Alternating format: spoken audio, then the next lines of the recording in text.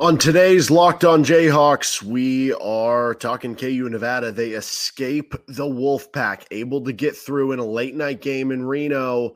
Let's talk about it because a lot of thoughts kind of going back and forth on how this one went.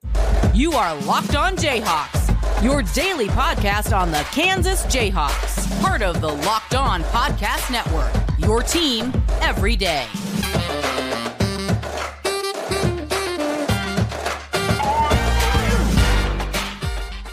Derek Johnson, you can hear me as well Monday through Friday from 3 to 6 p.m. on KLWN in Lawrence with Rock Chalk Sports Talk. Thanks for making Locked On Jayhawks your first listen every day. We're free and available wherever you get any of your podcasts.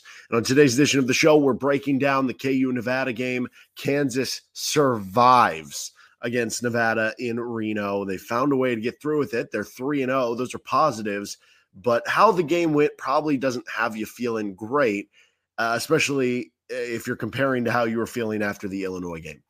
First, though, this episode of the show is brought to you by FanDuel Sportsbook, the official sportsbook of Locked On. Make every moment more. Right now, new customers can bet $5 and get $200 in bonus bets guaranteed. Visit FanDuel.com/LockedOn to get started today.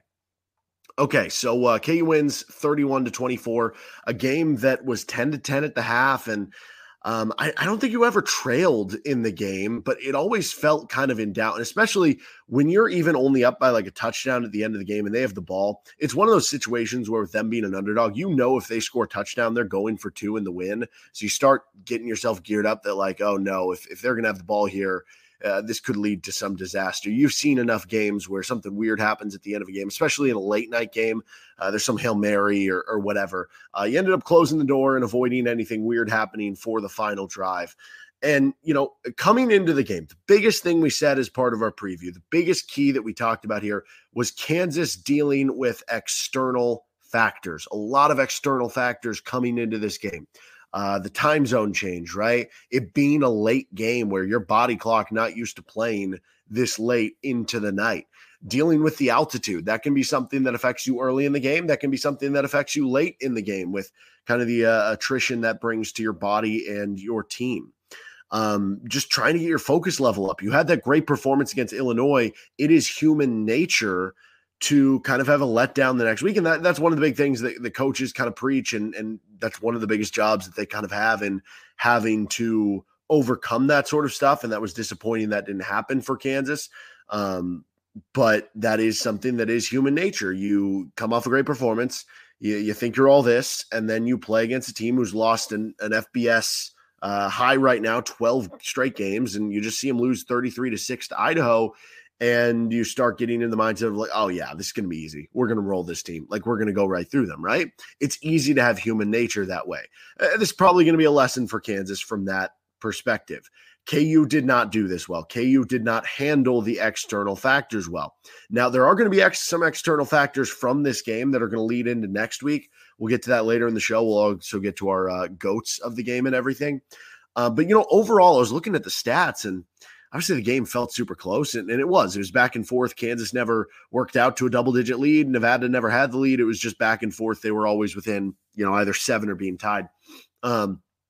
And obviously you had the chance, you know, there were some things that were mismanaged, like the end of the first half, Nevada just was able to run clock out and score that touchdown. Why did Kansas and Lance Leipold not use timeouts? That maybe you could have got a field goal at the end of the first half and taken the lead, especially since they started with the ball in the second half. But I guess everything ended up working out, I guess, in the end. But, you know, overall, the defense, as much as like it was, oh, you gave up 24 points to Nevada, like that's not a very good offense. You only gave up 262 total yards. I was surprised when I looked at that. You also had Jalen Daniels averaging 11 yards per pass, which that's, you know, going to be a great number each and every week that you have that. Devin Neal had 148 total yards and 3 touchdowns. Your defense had 10 tackles for loss, and Nevada only had 4 tackles for loss. You look at all those numbers, and it's like, oh, and you didn't miss any kicks. You made all your kicks. You didn't have any, like, special teams mistakes. You had 1 turnover on a lost fumble, but it's not like you had 4 or 5 of them. You look at some of those numbers and you're like, wait, why was this game as close as it was? If I would have told you those stats, if I would have said on Friday that I will guarantee you that Nevada is going to have only 262 yards of offense, that Jalen Daniels is going to average 11 yards per pass, that Devin Neal is going to have almost 150 yards and 3 touchdowns, and that your defense is going to have 6 more tackles for loss, and it would only be -1 in turnovers, you'd be like, oh, yeah, they probably smashed them like you expected to. Maybe they didn't cover the 28, but they probably won by 21, probably won by 24, right? They were just too sloppy. They had that not smart thing happen at the end of the first half. You had way too many penalties, which goes back to being sloppy. You had some things that went against you, like the fumble luck in a game that you probably overlooked the opponent and you shouldn't have. And you shouldn't do that in general. And it was obviously problematic, but you can also understand from the human nature why it would happen and how it would lead to it. Again, you don't want it to happen, but you can sort of understand it. And I will say this, to back up the idea of just find a way to win in a scenario like that and move on. Obviously, it becomes problematic if that continues how you play like that. But there are a lot of other, I mean, these are college kids. These are 18 to 22-year-olds. You're going to have games like this. I can go through a list. In fact, I have a list. I compiled a list of games from week 1, week 2, and week 3 that you had teams who were better than the opposition, or were playing a bad opponent, or maybe your teams that are, I don't know, Power 5 teams that struggled against, lower tier opponents or lower conference opponents, in that some of them have bounced back, some of them have not. Sometimes that is just the difference in college football. You're not going to have a great week every week. You're not going to play like the Illinois game, which was your A game every week. Sometimes you're going to play your C or your D game. And I think that's what we saw against Nevada. Week 1, Vanderbilt got pushed by Hawaii. Hawaii hasn't been so great since then. Vanderbilt won 5 games a year before. Right? That's only 1 win off from what Kansas had a year before. Okay. So there's an example. Iowa only beat Utah State by 10 points. Well, they followed up with a couple of wins since, and they're now 3-0. Boston College lost to Northern Illinois. And now this week, all of a sudden, Boston College is only losing by 2 points to Florida State. Baylor lost to Texas Tech in week 1. Oklahoma State barely beats Central Arkansas in week 1. Okay, fast forward to week 2. Utah escapes Baylor on the road, even though Baylor just lost to Texas State, and Baylor hasn't looked so good this year. But they found a way to win. Utah, I think, is still a good team. That was just kind of an off for them. Boston College barely beats Holy Cross. Again, this next week, they almost beat Florida State. Kentucky, who I think is a good team, and they're kind of right on the edge of the top 25. They only beat Eastern Kentucky by 11 points in week 2. Missouri, who just got a huge win over Kansas State this past weekend, only beat Middle Tennessee State by 4 points in week 2. Rice beat Houston. Hawaii almost loses to Albany after playing close with Vanderbilt. Then this week, Florida State, I mentioned, almost loses to Boston College. Wake Forest only beats Old Dominion by 3 points. Iowa State loses to Ohio. Alabama struggles with the South Florida team that is only winning 1, 2, 3 games every year for the past handful of years, it seems like. Cincinnati loses at home to Miami of Ohio, who is a good MAC team. But the point is this. There are a lot of crazy things and upsets that happen in college football. It's not all just because of craziness and scheme and a bunch of players around the country and so many teams. It's also because these are 18 to 22-year-old kids who are susceptible to falling into those external factors, whether it's a rest thing or partying too much or not focusing on the right thing. And I'm not saying any of those are the case for KU, or maybe there's one more than the other, whatever it is. But just around the country, these are things that can happen, right? These are things that do happen. And that's what makes college football so great, that you get this chaos and you get the unpredictability of it. And we saw that on display in this game. So this is not me saying that KU's performance is good. No, it wasn't a great performance. If they have more performances, especially consecutively, it's a bad thing. You start to string them together. Even if you win ugly for 2 or 3 straight weeks, which, I guess if you won ugly in 2 weeks against Texas, that's a different conversation. But if you won ugly again against BYU, although I don't know how much you can win ugly there either, because they're 3-0 and they just beat Arkansas. But if you win ugly consecutively against bad opponents, eventually you're like, okay, maybe this means something. If you do it every once in a while, if you do it as a one-off, it's fine, and just find a way to win. And if this is a one-off where you just overlooked your opponent when you shouldn't have, and you should have gotten better turnover luck with them having 5 fumbles but recovering all of them them and you out-yarded them by almost 200 yards. And Jalen played well passing the ball, but didn't have his dynamic running game for whatever reason, whether that was him or he wasn't healthy or they were trying to protect him. And you didn't have Kobe Bryant and Austin Booker for the first half, and you played poorly and you played sloppy, but you still won the game. This will just be a quick teaching tool where you avoided what would have been the worst loss of the Lance Leipold era.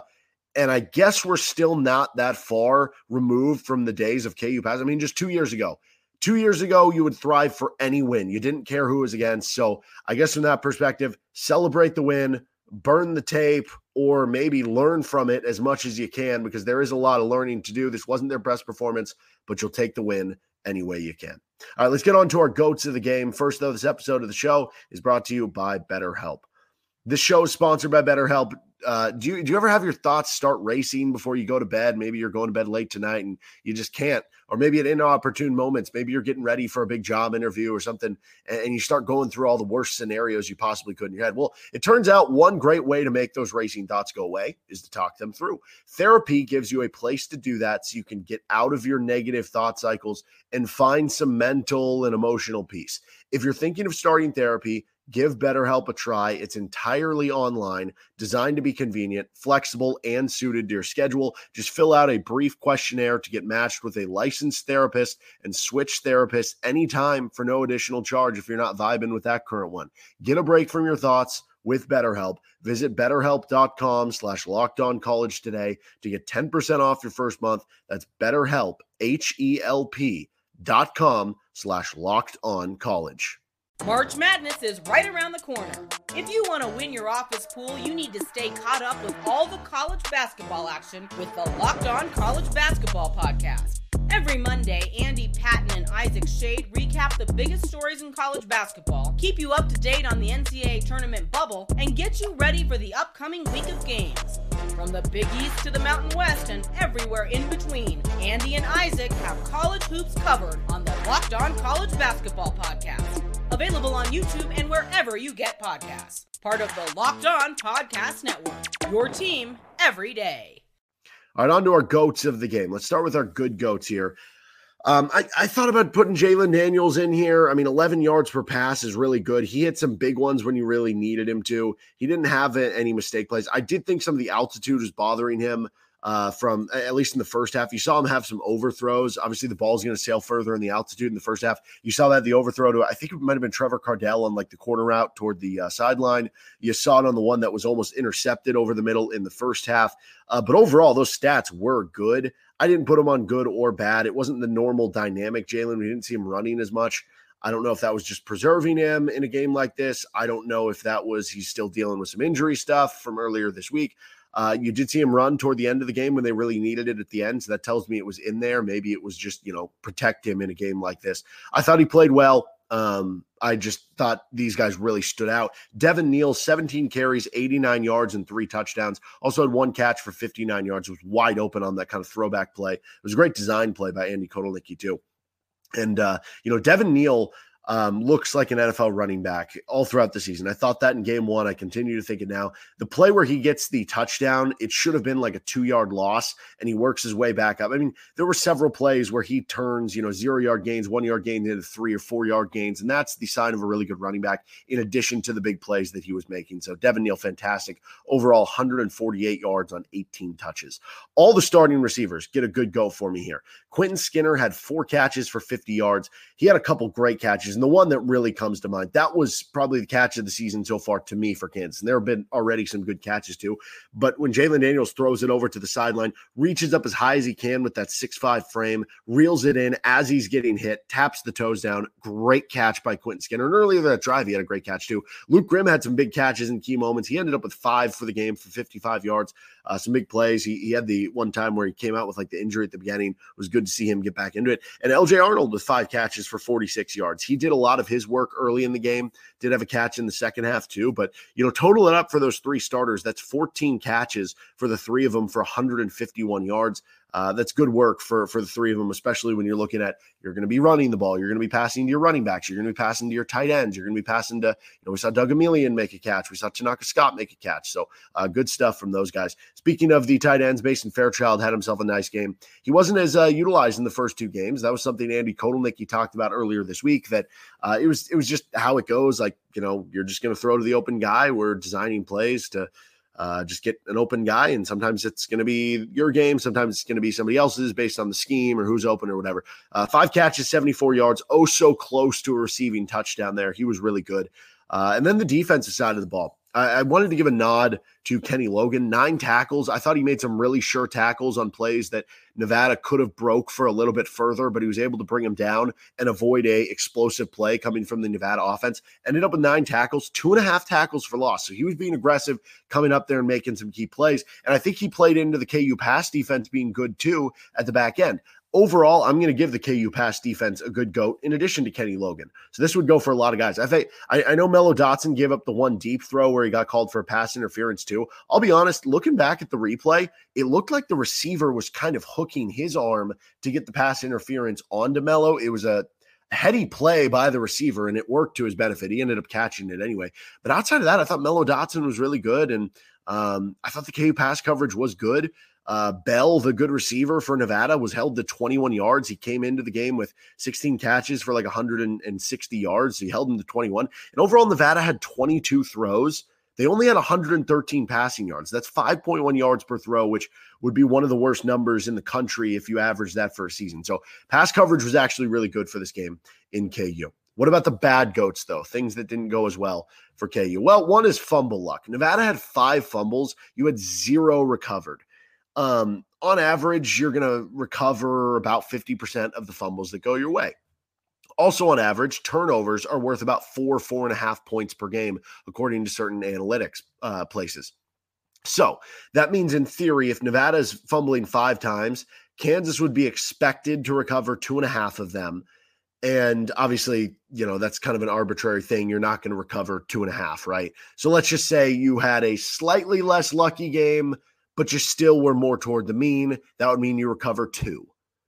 Well, that means on average, you're probably going to put up 9 points, something like that. That's a 9-point swing right there. And if it's a game where you cover 3 of the 5 fumbles, then it's even more. And if it's one of the fumbles where it's the one where they're driving in and about to get the touchdown, that's a 7-point swing because it takes the points away from them. So that was a big difference in this game. And if Kansas even recovers the 1 fumble when they're about to score, if you win that game 31-17, it feels a little bit different than having to survive on a last drive. Not that we would view it much better of a performance, but we definitely would view it a little bit better from that standpoint.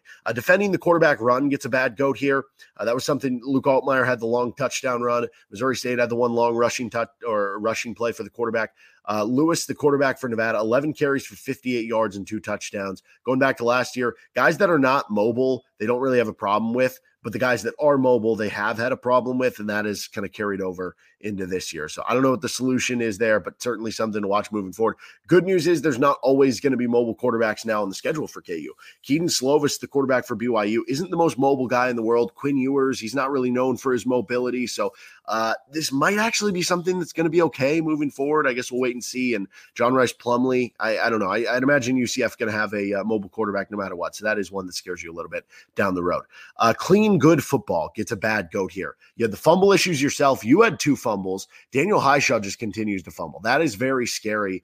And he is so talented, so impactful, such a good power runner. So it's a shame that he has this issue, because if he could just hold on to the ball, he would be an all-league type of running back. But that's what's holding him back, and almost makes you want to say we need more. I mean, look at the end of the game. Dylan McDuffie's on the field on the 3rd down and 6 for you at their end of the field trying to close out the game, because you need to make sure he holds on to the ball. So that's something to worry about as a team. Also, the penalty discipline. Way too many. 7 in this game. Key moments. The one where you had the 4th down, and Austin Booker, I think, was the one who jumped offside. Like, that stuff cannot happen. Too many sloppy plays for a team that is well coached and needs to emphasize the small things to win games. Also, the clock management at the end of the first half, like, that wasn't great either. I personally would have gone for the fourth down at the end of the game, but I understood what they were doing. They were making them go. I don't really have super big qualms with that one. That's just kind of personal choice. My last bad goat here is Jacob Borchilla. I thought we were done with him causing issues for KU. He was last in the Big 12 in field goal percentage the last 2 years at Kansas, goes to Vanderbilt, transfers, and he misses a game-winning potential field goal, which prevents KU fans from watching really till about like 6 or 7 minutes left in the first quarter, which means you missed the Kansas football touchdown drive, which was the best run of play that Kansas had for the entire first half. And you had to miss it because Jacob Borchilla continued to cause Kansas fans nightmares.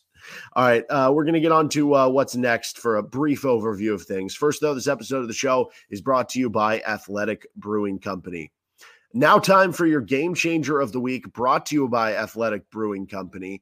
I thought the game changer for Kansas in this game was that catch by Quentin Skinner on the sideline. Jalen Daniels throws it to the side. Skinner goes up as high as he can, gets it, somehow gets the toes in through the hit, maintains the reception on the play. Unbelievable grab by Quentin Skinner in a key moment when you're trying to score there at the end of the game.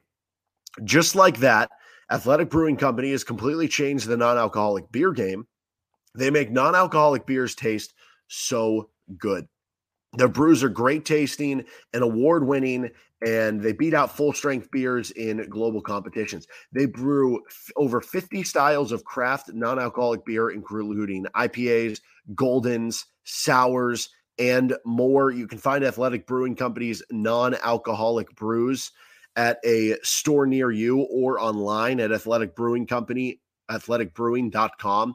First-time customers can use code LOCKEDON to get 15% off your first order online. That's code LOCKEDON, LOCKEDON, at checkout for 15% off at athleticbrewing.com. Near beer, exclusions and conditions apply. Athletic Brewing Company, fit for all times.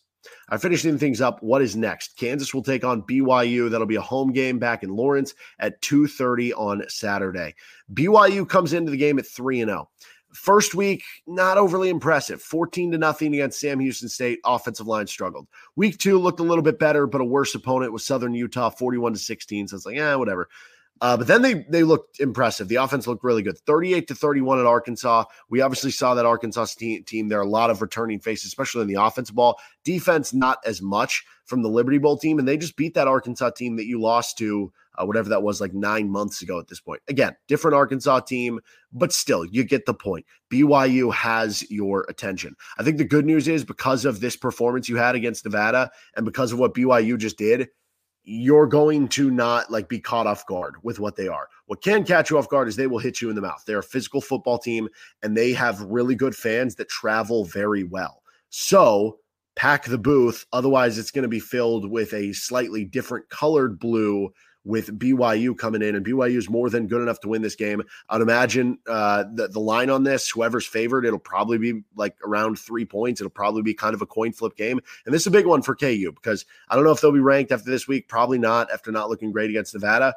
If you beat BYU, there's probably a good chance you're ranked. BYU might be ranked this week. And if BYU's not, if they beat Kansas, they'll probably be ranked. So it'll be a big one. And you have to overcome this long travel coming back. They're going to be leaving tomorrow morning and then having to practice, or I guess today, since it's Sunday, later in the day, Sunday. So Kansas have to overcome some more of those circumstances that they weren't able to as well for this week. All right, that'll do it for this episode of Locked On Jayhawks. You can find us anywhere you get any of your podcasts or on our YouTube page. See you next time.